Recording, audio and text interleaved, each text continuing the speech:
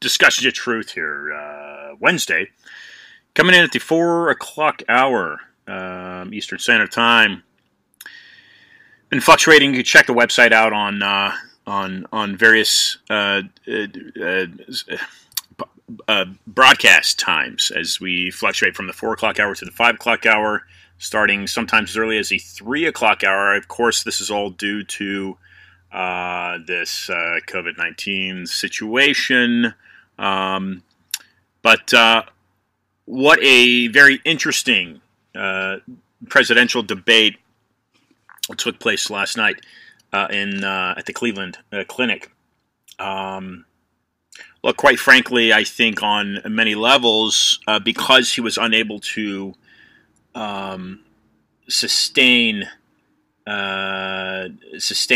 a level head, I think in many ways Donald Trump made a fool of himself. Now, just as so, Joe Biden made a fool of himself. All three, even the moderator, Wallace, made a fool of himself. This was by far. It was a total bleep show. Okay, what a fiasco! What a chaotic situation, but really symbolic of what the global environment is today, and certainly what we've allowed this country to become. Trump taking shots at Biden for his socialist agenda.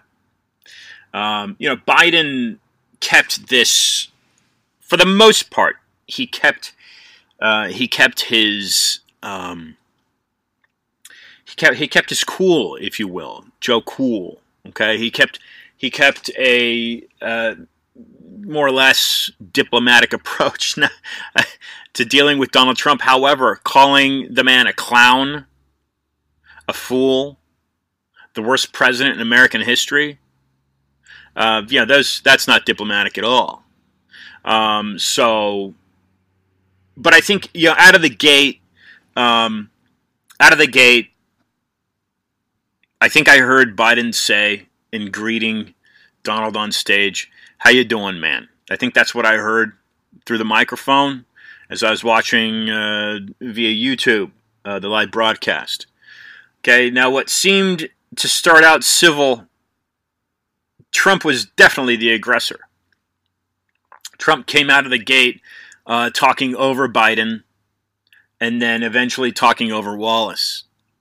Many times Trump demanding a response to a statement that Biden had made. And so from that perspective, it was very, very hostile. But what you're looking at, in my view, is, and again, Biden downplaying the threat of Antifa. Antifa and BLM have been, from what news sources report and how credible they are, but it seems like those two organizations are Marxist, and they aim at bringing this country down. They make no bones about it. They want to completely reestablish a new country, tear the existing one down and reestablish a new one. BLM doing it off of basis of what? Black Lives Matter? Yeah, you can tell that to Clarence Thomas. Tell that to Thurgood Marshall. There's plenty of very intelligent black people that likely do not support the BLM movement because it has an undersurface Black Power, Black Panther motive to it. And the interesting thing is that it's likely funded by white people, isn't it? George Soros. So I would have liked to seen Trump take a shot at George Soros. Absolutely. Antifa totally, Biden totally downplaying Antifa, saying it was an idea. An idea? Antifa.com goes straight to the Biden-Harris campaign website. It goes right to JoeBiden.com. Antifa.com takes you right to JoeBiden.com. Why didn't Trump bring that up? Why didn't Trump hit on George Soros. And what I'd like to see him do is, I would have liked to heard Trump mention the word corruption. There's vast and rampant corruption in this country, and the Democratic Party, it's true, has been attacking the Trump presidency since day one. There's no doubt about that. There's absolutely no doubt about that. The whole impeachment thing, and then the COVID thing comes up after the impeachment thing. They have been trying to destroy that man and dismantle his administration since day one. As cool as Biden kept his demeanor, and as out of control as seemed Trump was at times, and the inability for Chris Wallace to moderate successfully, again, it's symbolic of the state of this union. The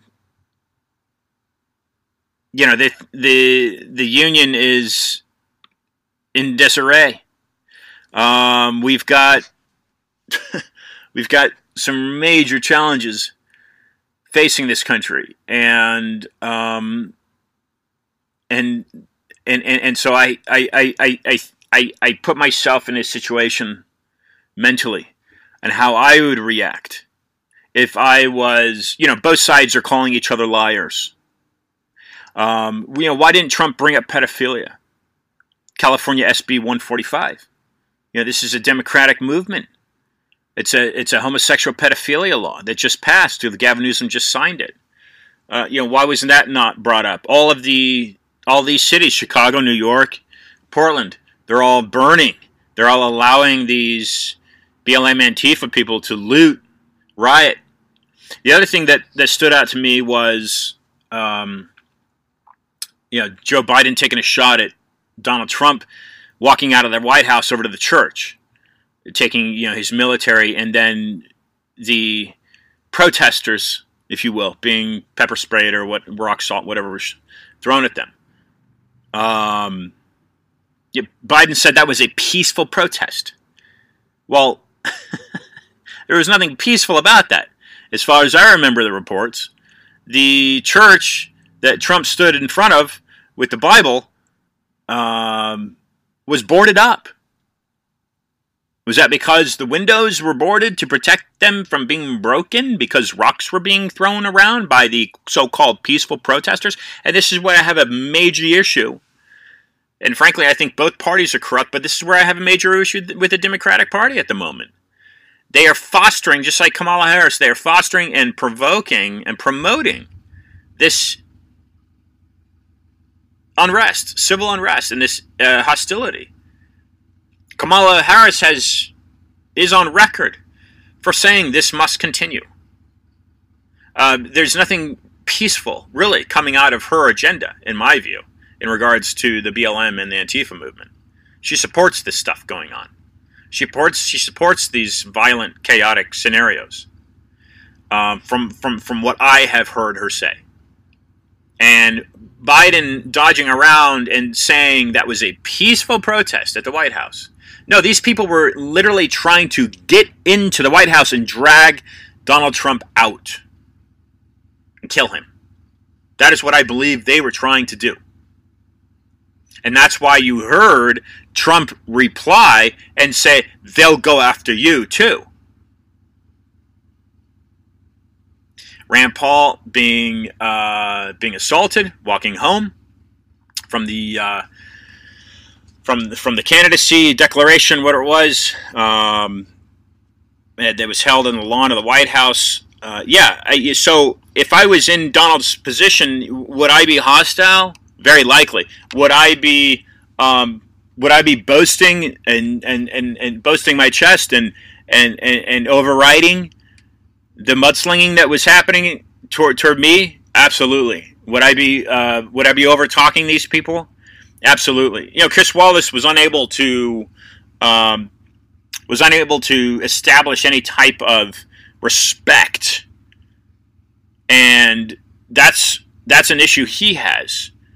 he needed, I think both of those candidates disrespected how he was handling and managing that debate. America's on fire. This country is being torn, and you got a choice.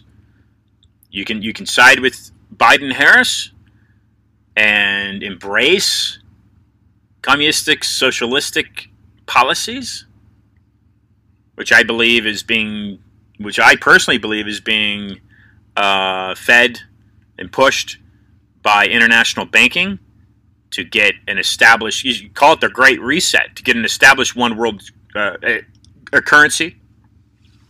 Whether that's projected for 2030 or when that projected date is. But there's no doubt in my mind that the middle class in this country, in America, is a target and is meant to be destroyed. That's what communism does, right? That's what communism does. It gives a very few small percentage of people the wealth, i.e., what's happened with Bezos and Gates, Buffett. Their wealth has been skyrocketing for the past 15 years and has increased dramatically in the past year. And then the rest of the people, there's very little middle class, and then the rest of the people are basically economic slaves to the state. That's really where we're at in the United States. And so it's a question of who's your lesser two evils here, Biden or Trump? Is Trump a puppet of this deep state? Is Biden a puppet of the deep state? Absolutely, Biden is. There's no doubt in my mind. Donald, I don't know. All I know is he seems to be the lesser of the two evils. And it's really a disgrace that either one of those men is where they're at today. Nothing against Donald.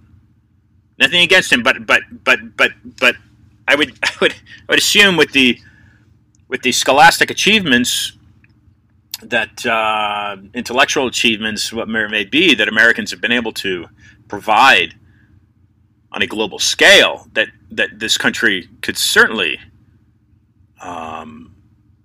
foster up a better candidate. And this is what we were looking at with Trump and Clinton. Neither one of those people were really fit for the office. And we're at it again in 2020. I just so happen to think, and I'll tell you that I felt that Barack Obama was a very fitting person for the office. Unfortunately, most of his policies were entirely were very communistic and socialistic. But if that type of person could actually care about the Constitution and want to make America and continue the American legacy of freedom and justice for all, then that type of person could really make a difference in this country. And I think Donald's doing his best. But again, is he being pulled by some of these hidden strings? Why doesn't he call out George Soros for funding these racial equality movements? Because he is. You can find it right on his website. So, these are. I think both candidates made a fool of themselves last night. I guess I can give more of a pass to Trump because I like to think that he realizes the gravity of what's happening in this country. And Biden, I think, sits a bit up on a pedestal, having worked in D.C. for 47 years, as it is. Doesn't quite understand, and he's completely bought out by the international corporate interests. Whether Trump is or isn't, I don't know. I don't know. But again, he seems to be the lesser of two evils. So we look forward to the next debate, and hopefully Donald can keep more of his composure and simply drive in the darts during his allotted time, during that 2-minute time, were necessary, and not talk over people, because I don't. That's just not becoming. I don't think of any viewer. I don't know any viewer that would have enjoyed listening to that. I certainly didn't enjoy listening to it. And you really have to point the finger at Trump, at Donald, because he's the one that initiated it. And they both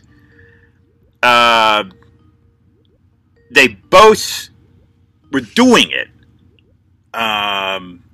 But Trump did initiate it. Trump did initiate it. So Audrey Pruitt, CEO of New Journey and Political Action Committee, PAC, dedicated to exposing the lies and misdeeds of political elite in the Democratic Party.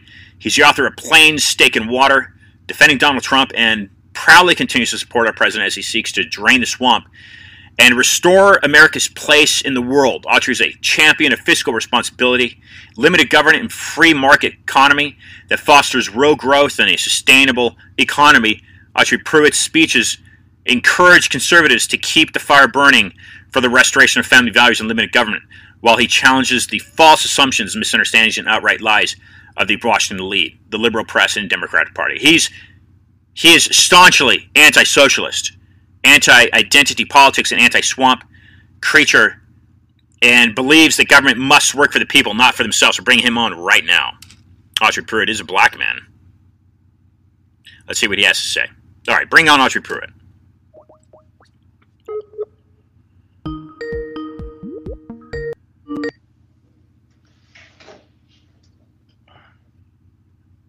Audrey. Yes. Hi there, Ian Trottier. Welcome to Discussions of Truth, sir. Thank you. Thanks for trying to call in, and I appreciate your patience.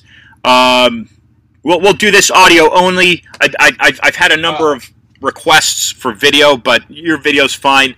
Audrey, for listeners, give a brief introduction, and let's dive right into it, because I like what you're doing, and it's much needed in the country. Give a brief introduction for listeners, and we'll go from there. My name is Audrey Pruitt. I'm the CEO of New Journey Political Action Committee, former real estate developer myself, former syndicated radio, national radio host. We are a political action committee that's dedicated to moving the black vote, both short-term and long-term, from the blue column to the red column. Excellent. So this is this is much needed at this time, right? Because we've got this. Let me just ask you, Audrey, what's your take on the Black Lives Matter movement? Well, the Black Lives Matter movement is a movement that's designed to do three things. The first thing it's designed to do is to appease white guilt. Second thing it's designed to do is to take those who have white guilt and move their money out of their pockets to those of Black Lives Matter pockets. And I don't necessarily mean them individually trying to take advantage. I think it's well known what they're trying to do. They're not trying to scheme it. They're not trying to scam it. They're not trying to steal it. They've come right out and said what they're about. And the third thing that it's trying to do is to move us towards a more socialistic, communist-style state. Yeah. Those are the three goals of Black Lives Matter. And so far, they have been marching towards successfully their goals. Yeah, and Audrey, what can you weigh in as far as, let's see, so the Black Lives Matter, initially, it seems to be an extension of the Black Panther movement that birthed in Oakland, California. I know there's some ties, and at least one of the three female founders is, I believe, from Oakland. But there's this whole angle of it being funded by George Soros. What do you take on that? What's your take on that, Audrey? So we do have some confirmation, and although you have to go really deep to discover it, we do have some confirmation that George Soros is and about 4 to 5 other powerful Democratic families are a part of the funding apparatus to Black Lives Matter, meaning that George Soros may give $100 million to a particular foundation, not just his Open Society Foundation, but to a foundation, and then that foundation gives the Black Lives Matter. But I don't Yep. subscribe that George Soros is the major funder. This is actually what makes it so dangerous, because if George Soros was the major funder, we would say, aha, he's the major funder. Okay. If you really want to know who the major funder is, you just have to Google it. NFL committed them roughly 70 million of 200 million committed overall. Apple has committed 10 million of 100 million to them. Netflix committed 5 million. Airbnb committed $1 million. So what makes this what's so alarming about Black Lives Matter is that this is not Soros funded. This is corporate America funded.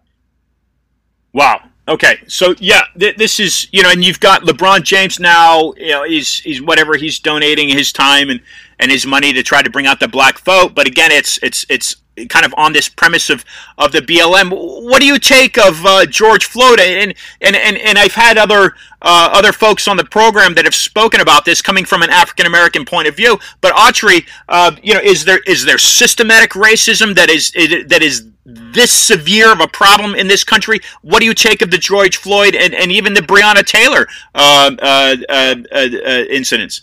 So, of the 3 questions you asked, first of all, there is not a systemic or systematic racism. In every single country in the world, in every single group where we have human beings, there are simply, for lack of a better term, buttholes. I won't say what I was going to say. That exists. There are people who are racist, and they will be racist forever. All right, let's clear that up right now. And that goes for any. Yeah, that goes for any ethnicity, doesn't it? Is that what you're saying? Any ethnicity. But to say right now that in the era of LeBron James, in the era of Oprah Winfrey, in the era of Robert Johnson, in the era of Kenneth Chennault, in the era of Barack and Michelle Obama, in the era of 50 Cent, Lil Wayne, need I go on to say Morgan Freeman, right? Will Smith? I mean, how about Clarence Thomas, right? Thurgood Marshall. And I'm naming people on the left. I'm not even naming Condoleezza Rice, Clarence Thomas, and DeForest Sortes, or Autry Pruitt. I'm not naming us. To say that there's some type of system, it's absolutely bonkers. It's absolutely bonkers that you're in front of that LeBron James is in front of one of his 20 houses around the world with his $1.3 billion bank account. Oh, everybody's racist. Yeah. So it's crazy. Go ahead. So regarding the incidents, you asked about the incidents. Regarding Breonna Taylor, we're not equipped to handle tragedies in this country. We can get into reasons why. It has to do with our move away from faith. We're not equipped to handle tragedies in the country. Breonna Taylor was a tragedy that probably should not have happened, but the story is not as crystal clear as everybody would want to have us believe. I looked and I pulled for myself the arrest warrant. And I started there. And if you do that, don't trust me. Just Google Breonna Taylor arrest warrant. Just Google it. It's still out there. Pull it down and read it for yourself. And then with George Floyd, also a little bit more complicated. I think there was an overextension by Derek Chauvin, who had a history of being a little bit overextended with defendants that resulted in the death it should not have had. But even if you say, listen, this cop targeted him because he's black, that's one incident out of what's like 700,000 police stops in a year around the country. You can't say that there are 13% of the country. What is that? That's 40 million people, 50 million, 60 million folks right now are black. And of those, you had 20 that were unarmed shot in 2019 so far, maybe 23 in 2020. You can't say that's systematic racism. You just can't say the cops are hunting black people. We may have a policing problem in general, which we probably do, by the way, because we're over-criminalized, but over-criminalization. But to say there's some kind of systematic, crazy cops around, it's just not true. It's not true. Yeah, I mean, I don't remember what to think of the Rodney King incident, whether he was targeted because of the black man, but I certainly remember that was 30 years ago, 35 years ago. What? I'm not saying that there aren't some targetings. I'm not saying that some really effed up police officers out there. Yeah. Right, just like that effed up police military. You got serial killers. That's not what I'm saying. All I'm saying is if I come out and make a statement and say, oh, all white men are serial killers and they all want to go in and shoot up a school. You look around and say, what are you talking about? Yeah. Okay, there's been some pockets of white guys going into school and shooting them up, but all of them? So Right. that's what I'm saying about the police. Right. So Autry, where does this defund the police department? Where do you stand on that? These. I think I just heard Austin. I don't know if this is accurate or not, but the Austin Police Department's just been defunded. Minneapolis is being defunded. What do you take of that? Where does that make any sense? Well, any of the police departments being defunded is absolutely insane. Yeah. What's really needed with the police is just a bigger apparatus of training, such as the military has. A style of training. The military. I know some Marines. I did Air Force ROTC myself. I understand some of the intricacies, and one of the intricacies that you notice when they're dealing with training is they create a bond. They try to train in such a way so they create a bond within the force. And they create such a bond that amongst themselves they say, hey, we don't tolerate you internally acting outside of bounds. So and think about it, the U.S. Army brings in all sorts of troubled people. And they're able to bring them in, retrain them, regroup them without incident. Police departments could do the same thing for police officers. Could bring them in, retrain them, recondition them. We do it in the military. It's just a matter of us rethinking how we train police officers to be more effective and taking department policy and shifting that as well. But it doesn't. But we have to ignore the notion of defunding the police. Those are taking money. That's absolutely crazy. Because as soon in Minneapolis and in Portland they started. I mean, they drove the mayor out of his home, for God's sakes. Yeah. It's just a lie. Yeah. It's a lie. And everyone knows it's a lie. And I'm not talking about left or right. Doesn't matter.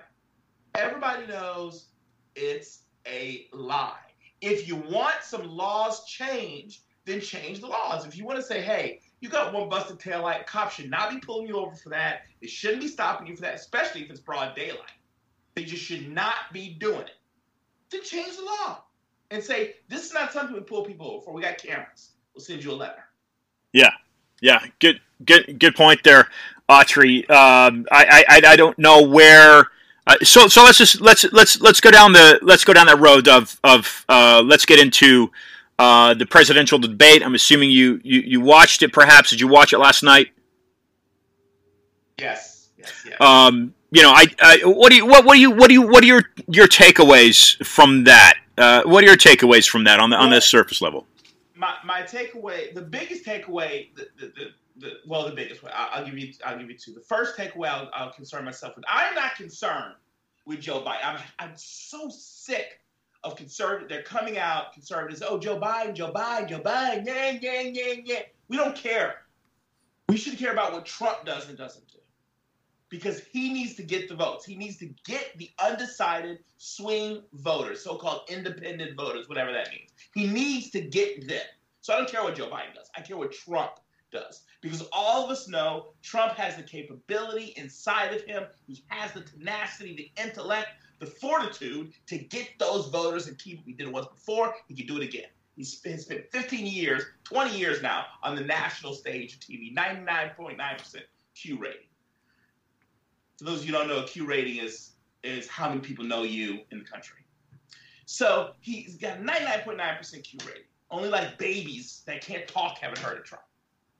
And so we know that's where I concentrate. So with that in mind, I say two things. One, Trump has to bring the full breadth of his intellectual capabilities to the debate. By that I mean it's not enough. Because Trump is not only debating Biden, he's not only debating Wallace, but he's debating MSNBC, CNN, ABC, CBS, sure. And even Fox News commentators. Right. So when he's on the debate stage, it's not fair. It is not freaking fair, but it is what it is. So Trump has to bring his A game, and part of his A game is when he said he can't make a blanket statement and say he should not. Let me phrase it. He should not make a blanket statement and say, well, your idea is going to crash the economy. Okay, why? What are the results? What historically? Because all of us that are students of this will say, yes, of course, we've seen this done before. He could point to Venezuela and say, listen, Venezuela tried your policy, and guess what? Toilet paper is $700 a roll. So that's the little extra that Trump is needed to bring home. The second thing he has to do is he's got to be the president he is during the State of the Union, not the president he is on Twitter. There is a difference between the two.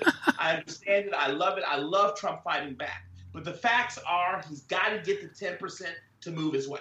And I don't think this debate did anything for anybody, to be truthful with you. Maybe partisans, but I don't think it moved anybody in any direction. Okay? I think what he's got to do is come in there and be substantially different.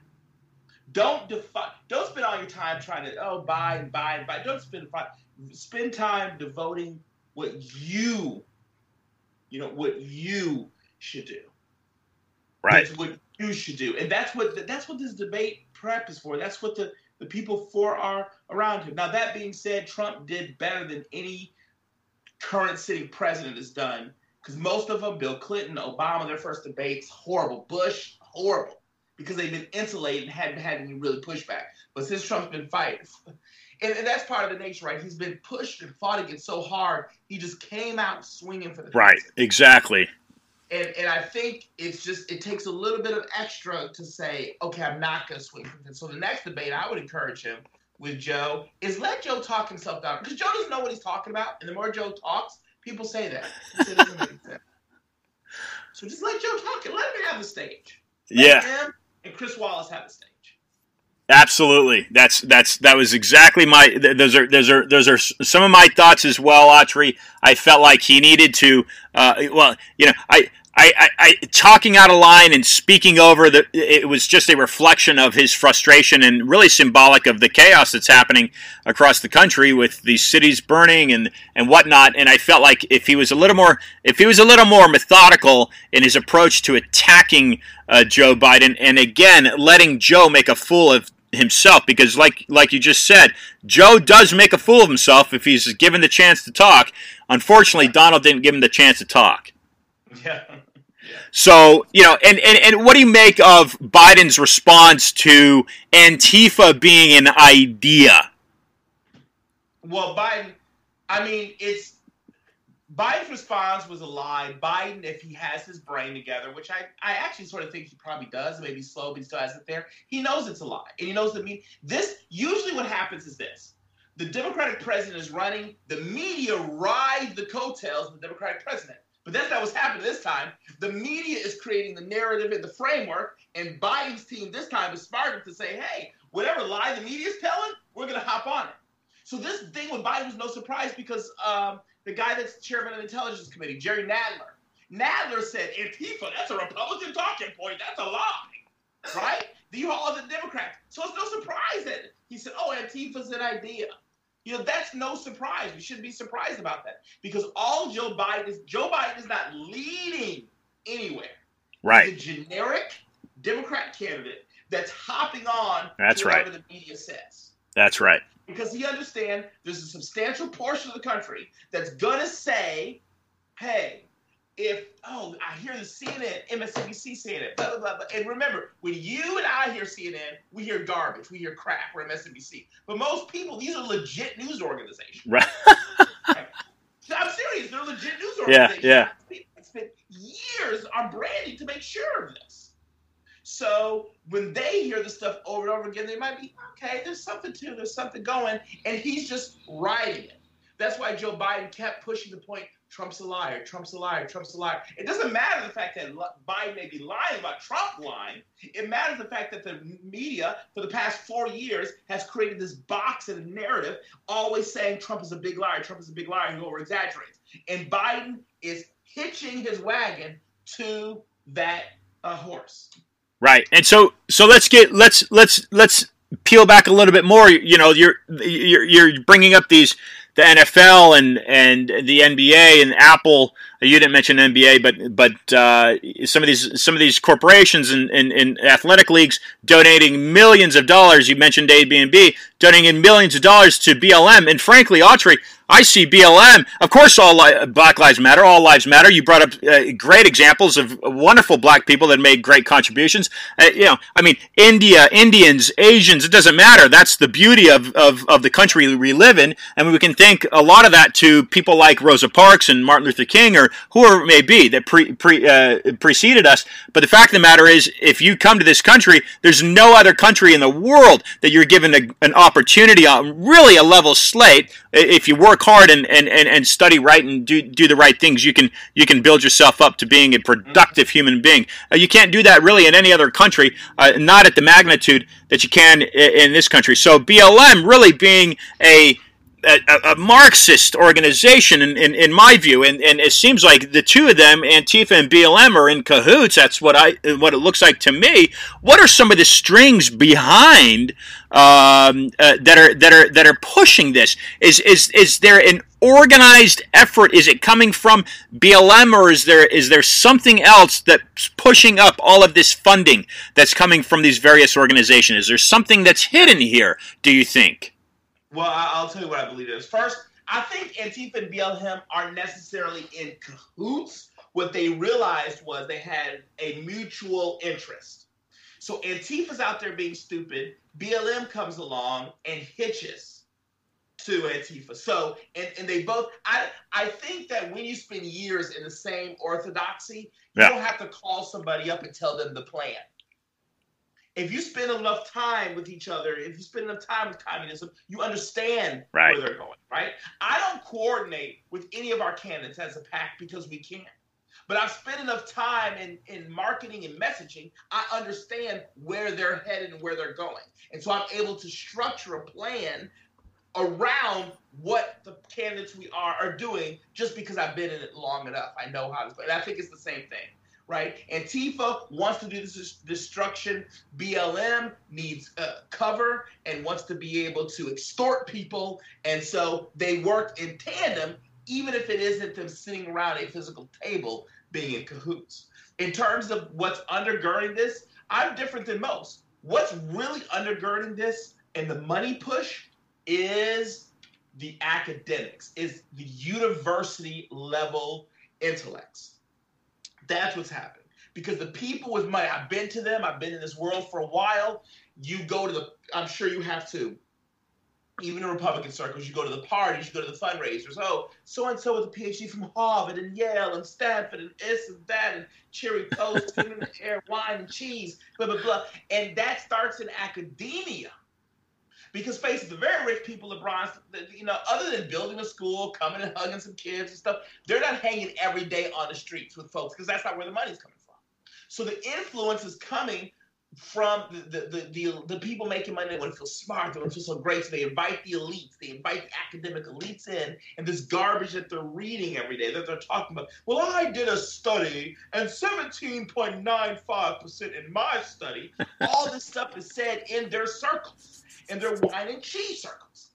And so what's happened is when these big donors, these big money people are in these elite meetings, in these circles, even during COVID, by the way. Don't let them believe they're not all holed up in a basement somewhere with Joe.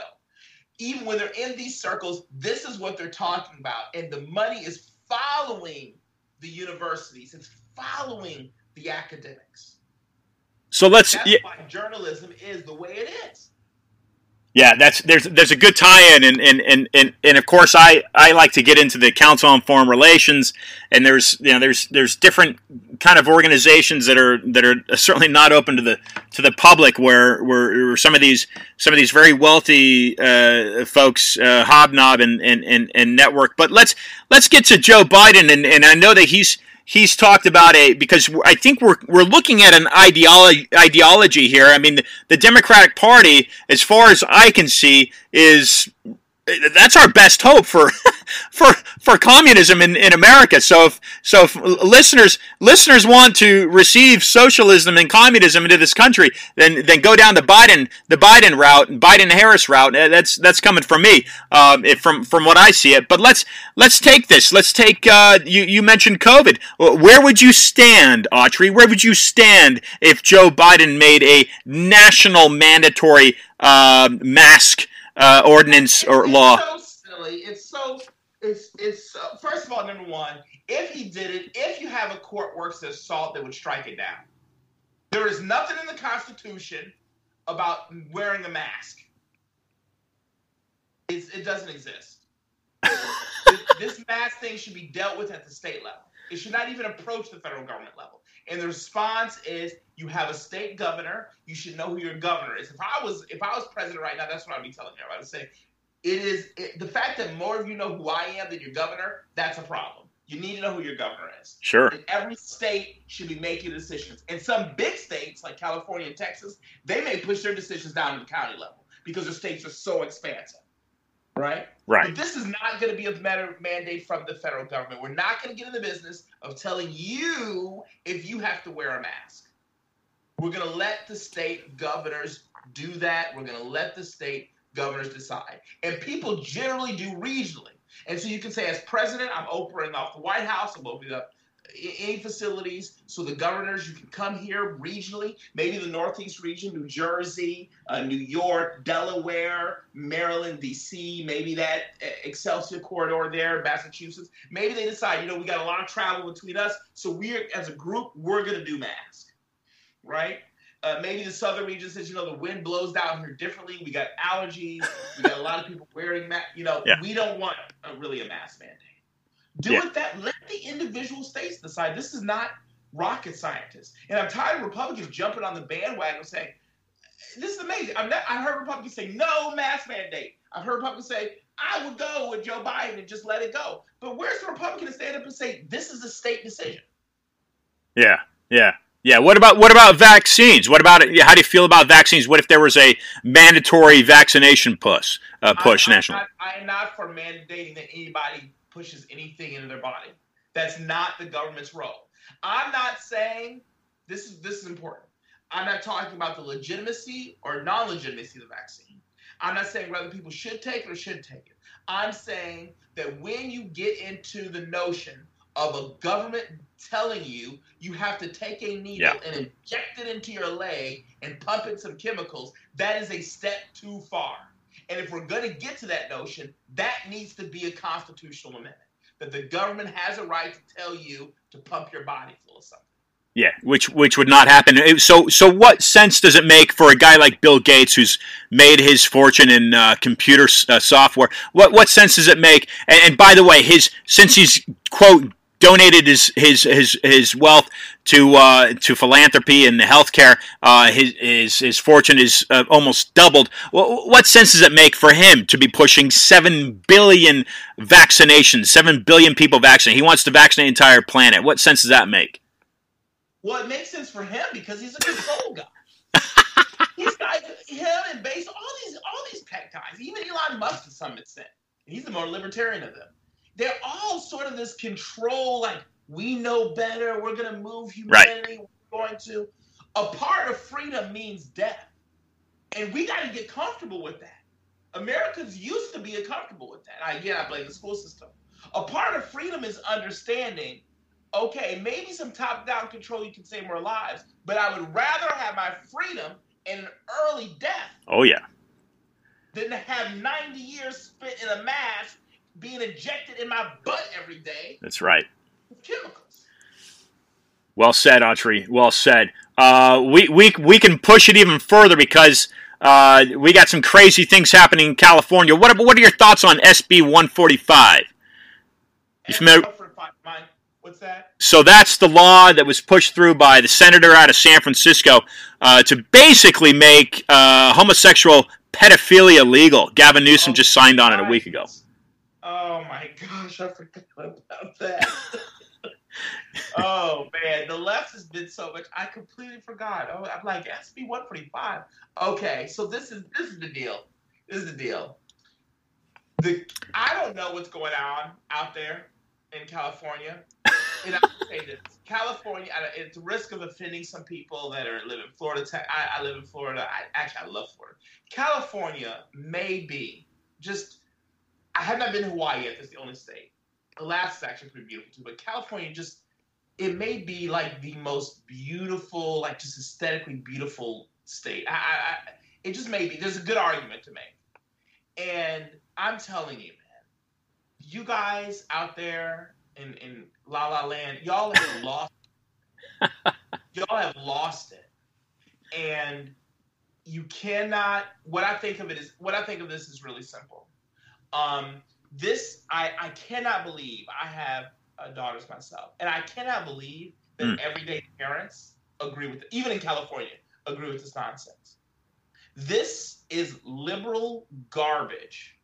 Yeah. Pushed by liberals, but it doesn't surprise me. I mean, the second you can say to someone, oh, yes, it's okay to give your 7-year-old hormones because they believe they're a girl trapped in a boy's body or a boy trapped in a girl's body. So you can so your 7-year-old can't make a decision to have sex with anybody. Your 7-year-old can't make a decision to get pregnant or not pregnant, but all of a sudden they have the mental capacity, the life experience, the wisdom to be able to change their gender. Yeah. Yeah. That's just what happens. When you start substituting common freaking sense, then that's the next step. And the next step after this, I want you to record this down because people can say, you're crazy, Autry, you're crazy. The next step is bestiality. Oh, marry a cat. Wow. Wow. Listen, I know people want to say, oh my God, you're exaggerating.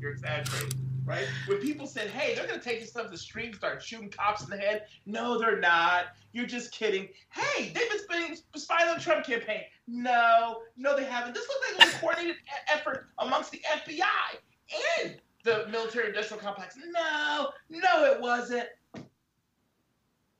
Wow. Where we are. Wow. So if pedophilia, I mark my words, if pedophilia is allowed to get sanctioned in the state of California, then you're going to have tons of academics pushing white papers and research at UC Berkeley, at UC Davis, at UC Irvine, at Stanford, etc.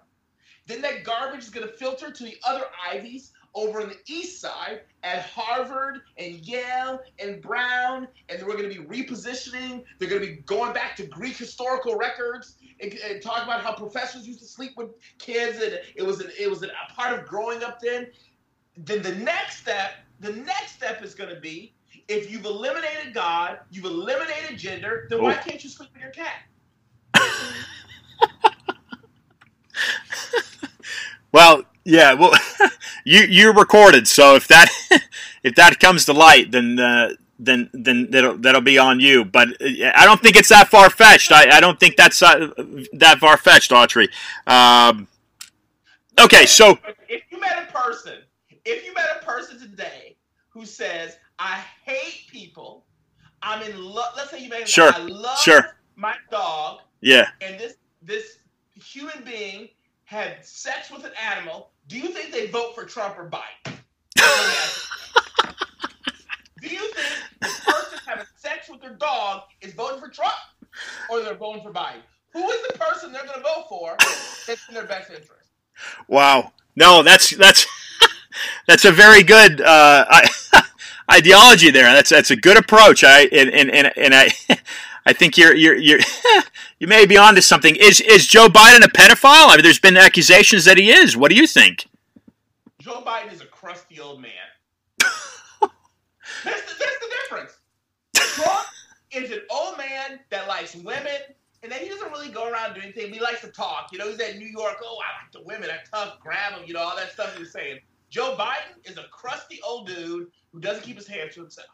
Woo! Do I think he's a pedophile? No. Because a pedophilia usually requires two people to interact. Okay, yeah. And the California law is based around consent. That you as a minor consent to pedophilia. Right.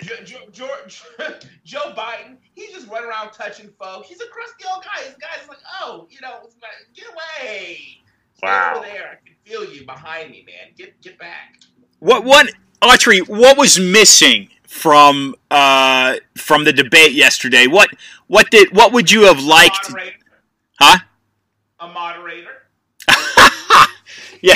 Yeah, right. Somebody that any employed by Fox News. Chris Wallace and his father, Mike Wallace. I've seen Chris Wallace, and despite Republicans beating up on him a little bit, Chris Wallace knows how to be a journalist. He knows how to say, and I would have said this. I would have said, gentlemen, I'm going to say this one time. One time. It's in both of your interests best to let me ask a question. You get 2 minutes. You get 2 minutes. I'm going to ask the question. And if you choose to both choose to talk with each other and go to each other, you two are grown men. You're both older than me. Right. I would have said it one time, and that's it. And then ask the questions and let them stand back. Let them go at it. And let them fight it out. Right. Maybe that's what that was missing. Yeah. I think the 2 minute thing is problematic. I really believe that you should say, this is how it works. I'm going to ask a question. You get 5 minutes. You get 5 minutes. Then you get 2 minutes. And then you get 2 minutes. Right. And 7 minute totals for a substance. I mean, you're electing the president of the country for a second. You know, COVID is decided in 2 minutes. Come on. That's what we've come down to. We've come down to Twitter debates. Yeah. And in a debate scenario in the family room setting, there are no time limits. The person that wins is the winner, right? Or there is no winner. It happens naturally. So you make a good point. Autry, talk a little bit about New Journey, a political action committee. Talk about that for listeners. New Journey PAC Political Action Committee, we're doing a great work. You can go to newjourneypac.org. That's N-E-W, Journey, the word journey, P-A-C, PAC, newjourneypac.org. Look at our work. Not all of our stuff is up there because some we're holding close to the vest because we're still releasing out stuff, pushing out in certain areas. But you can see the work we're doing. We're doing both short-term and long-term engagement. Short-term is stuff like now, the electioneering, the political ads. But the long-term engagement, if you look at our staff, especially for a PAC, you're going to be like, wow, these guys have an explosive staff, right? That's because we're building up a long-term project to move the black vote, to move it out of the blue column and into the red column. It did not move into the red column overnight. It's not going to move out overnight, right? So what we have to do, like they say, it takes 2 seconds to destroy something, 20 years to build something up. And so what we've got to do is be in blue cities, not just in the swing states, although we've started there, in Chicago, in San Francisco, and we've got to be there on the ground, engaging with people, helping with people, and more important, listening to people. So New Journey PAC is dedicated to, right now, 24/7, 365 messaging that informs the truth about the Democrat regime in this country and their schemes to get the black vote, but also, and more importantly, long-term engagement so we can be on the ground. So when something blows up, when there's a cop shooting, when there's an issue, when there's something local that happens, we can be there to give a historical perspective. Why is New Journey needed? Is because the universities won't do it, the high schools won't do it, junior highs won't do it, elementary schools won't do it because they're all controlled by the left. Newspapers won't do it, so somebody has to be able to do it. So even though we're a political action committee, we're a large organization dedicated to spreading the truth. And we believe once we spread the truth, the vote will naturally move over. Love it. And you have boots on the ground in San Francisco? No, we do not this cycle. That is for next cycle. Wonderful. That's for not next midterm cycle, but next presidential cycle. But pretty soon we will. I have a young lady out there who I think is going to be our director in California. The Republican Party just giving up on California is crazy. Yeah. From the day Trump got elected, they should have set up offices all throughout California. Right. But we're Republicans, so we're not going to rely on the Republican bureaucracy. We love them. God bless them. We support them. Thumbs up, keep going, we're voting for you. But we're going to do what you won't do because we can't do it. Ah, well said. Yeah, Orange County's got quite a bit of a Republican base, I understand. Might be attacked. That's a good start, and I believe those San Francisco and some of these other places do. And by the way, when I say Republican, let me be a little bit more. We're saying conservative leaning. Yeah. The idea that somebody should be allowed to burn down your business because of something that happened 20 states away? Oh, yeah. Yeah, ludicrous. Absolutely disgusting. That you have to sacrifice your business to the mob of ideas? Come on. Yeah. And what's the website listeners can go to, Autry? NewJourneyPAC.org. PAC. .org. Yeah, our founder is James Golden, also known as Bo Snerdley from the Rush Limbaugh program. I speak to him almost every day. Great, great gentlemen. I'll tell you the story the next time I'm on. But newjourneypac.org, you can go there, you contribute, donate. That's what we need. We got to keep it going. We got to keep the fight going. Lights on, people paid, and keep our ads pushing. We got some great, great ads. Great ads. Ladies and gentlemen, CEO of New Journey, a political action committee, Autry Pruitt. Autry, thank you for joining Discuss Your Truth. Looking forward to bringing you back on, sir. Thank you, sir. Thank you. There he is. That is a conservative black man fighting very hard in based out of Florida. And you know what? Speaking of Florida, why does it take? Okay, why does it take a Latin guy, DeSantis, to grab his cojones and put his foot down and say, no, my state is releasing all, I don't know if they released or eased all COVID-19 mandates, we're going back to work. And then I get a phone call the other day, and Miami-Dade wants to override the governor's orders. I gotta say it. Yes, I'm a white person. Okay, I'm a white man. Fine. That doesn't. It shouldn't mean anything to you, right? It shouldn't mean anything to you. And DeSantis is a Latin name. It's not an English name. And my name is French. Who cares?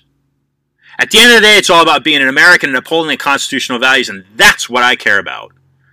And violence is a very weak form of making change. Okay? Nobody wants to not go home to their family at night. Everybody wants to go home and snuggle with their kids and their significant other. All right? And we cannot figure out, as a species, how to obtain that, can we? And instead, we have to bring about violence to make change. And really unjustified violence in this BLM and Antifa garbage that's happening. It's very unjustified, in my opinion. But it takes the governor of Florida. No other governors in this state will do it. No other governors in the state will do it. And you've got great leaders that you would think would put their foot down and put an end to some of this garbage. Yes. I think wearing a mask should be an individual choice. Period. I'm totally behind Autry in saying that should not be federal jurisdiction. Yet you got Biden saying he would make it federal jurisdiction. Let's hope that Autry's right and they would get thrown out in the court. I don't even think it should be a state-by-state jurisdiction. It should be an American-by-American jurisdiction. You want to wear a hazmat suit to go down and buy your groceries? Wear a hazmat suit. You want to lock yourself up in I mean, Trump said it yesterday. They're like prisons. Some of these states are like prisons. Make it an individual choice. The individual. You want to stay locked up in your house? Put yourself in the bathroom all day. Do whatever you want. Wear a hazmat suit. Okay? Put Lysol or bleach on your food. I'm making fun of really Trump's retort in that speech last night, the debate last night. This should be an individual by individual decision. But this is why it's not, folks. This is why it's not. Because the strings that pull the Federal Reserve, which is a private central bank in the United States, are international and they are communistic. And they have been communistic since 1913. Go back to the episode with Thom Hartmann. He was on the program 4 weeks ago. And he talked about the problem that monopolies have had in this country. So you want an ideology, Joe Biden? You want an ideology Antifa.com takes you right to JoeBiden.com. I mentioned that initially. I believe I just mentioned that initially as I opened this show.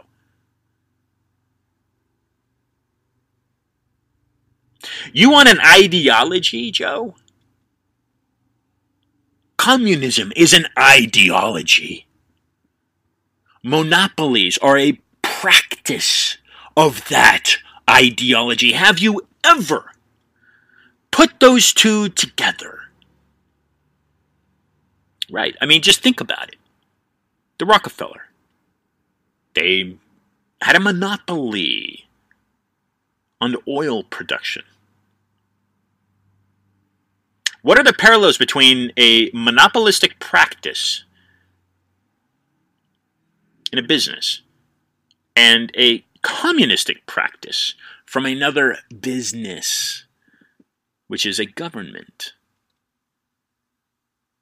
You got the left that wants big government. That's big business. That's closer to communism, isn't it?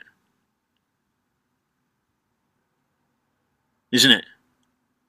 Or you got the right that wants small government, feeling that everybody should be managing themselves. You should be a good, upright citizen, behaving properly by yourself. Small government. Small business.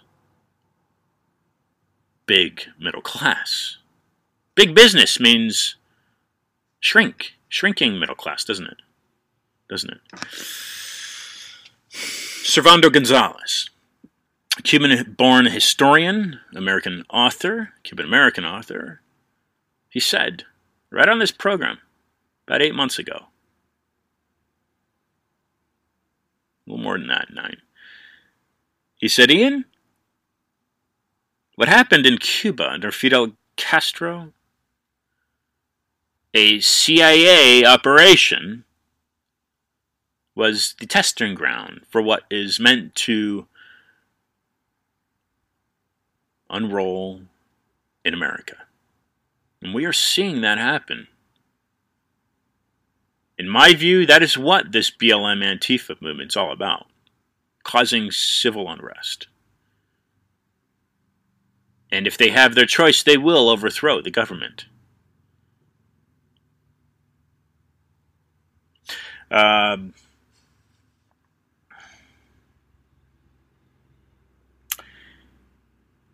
Autry brought up another good point. Venezuela. Trump needs to come into that next debate with bigger firepower, much harder firepower.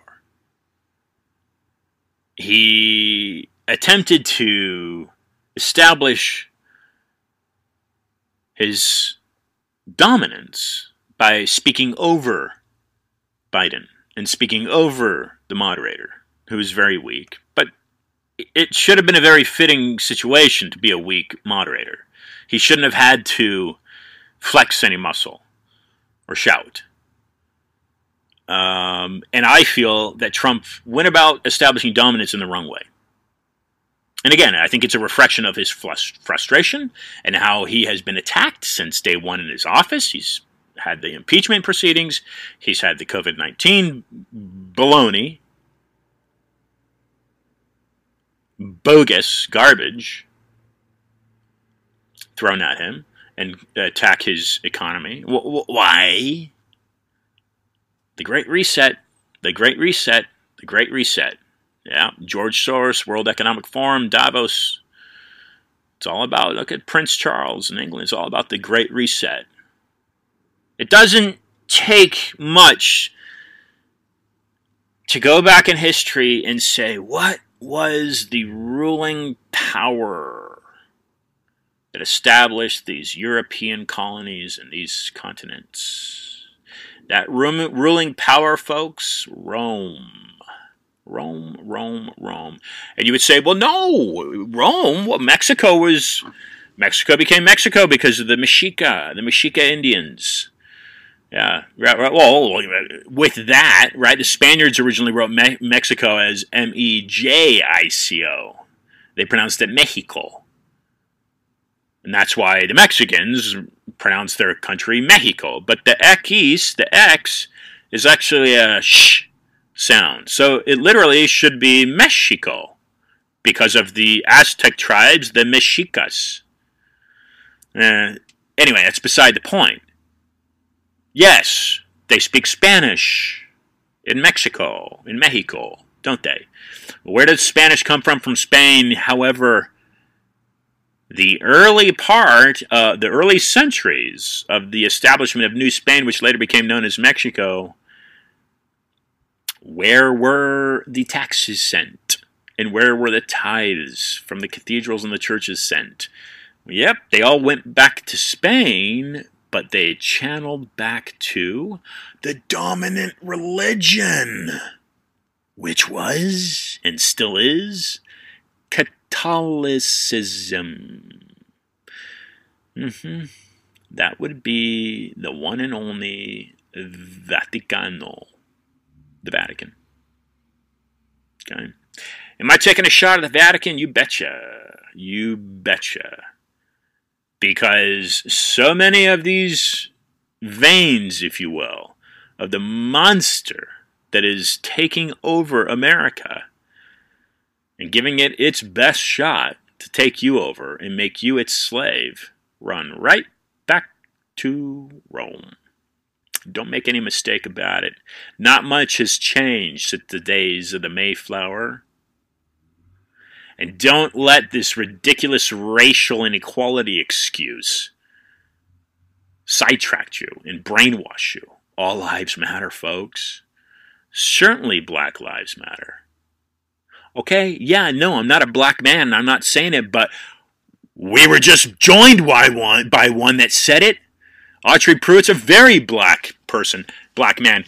And so is Sharika, that joined us a few weeks ago, a very black-skinned woman, okay, that actually had an issue with people like Barack Obama that are biracial, calling themselves black.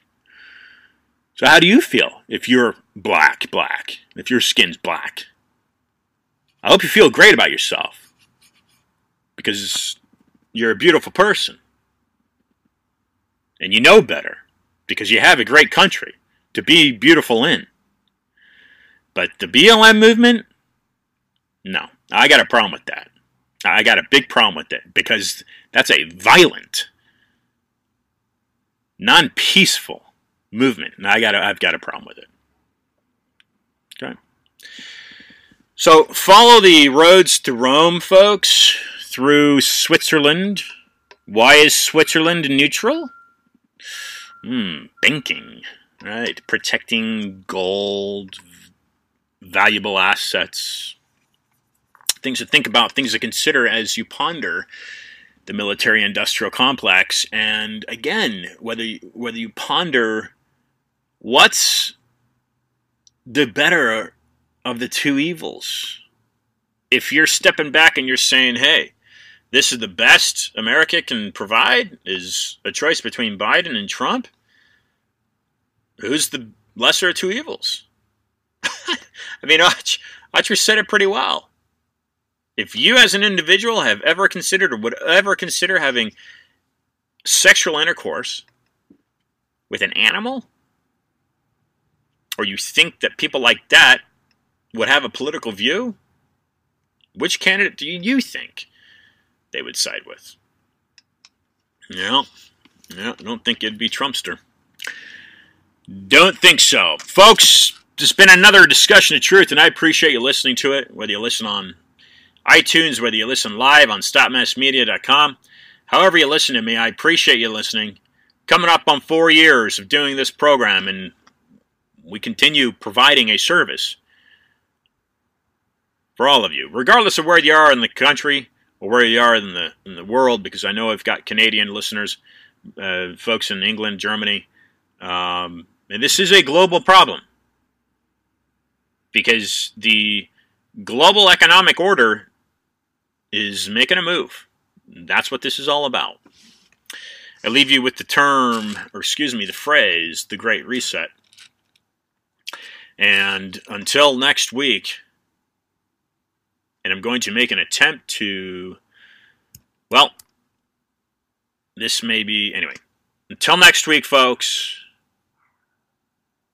spread the word and be awesome.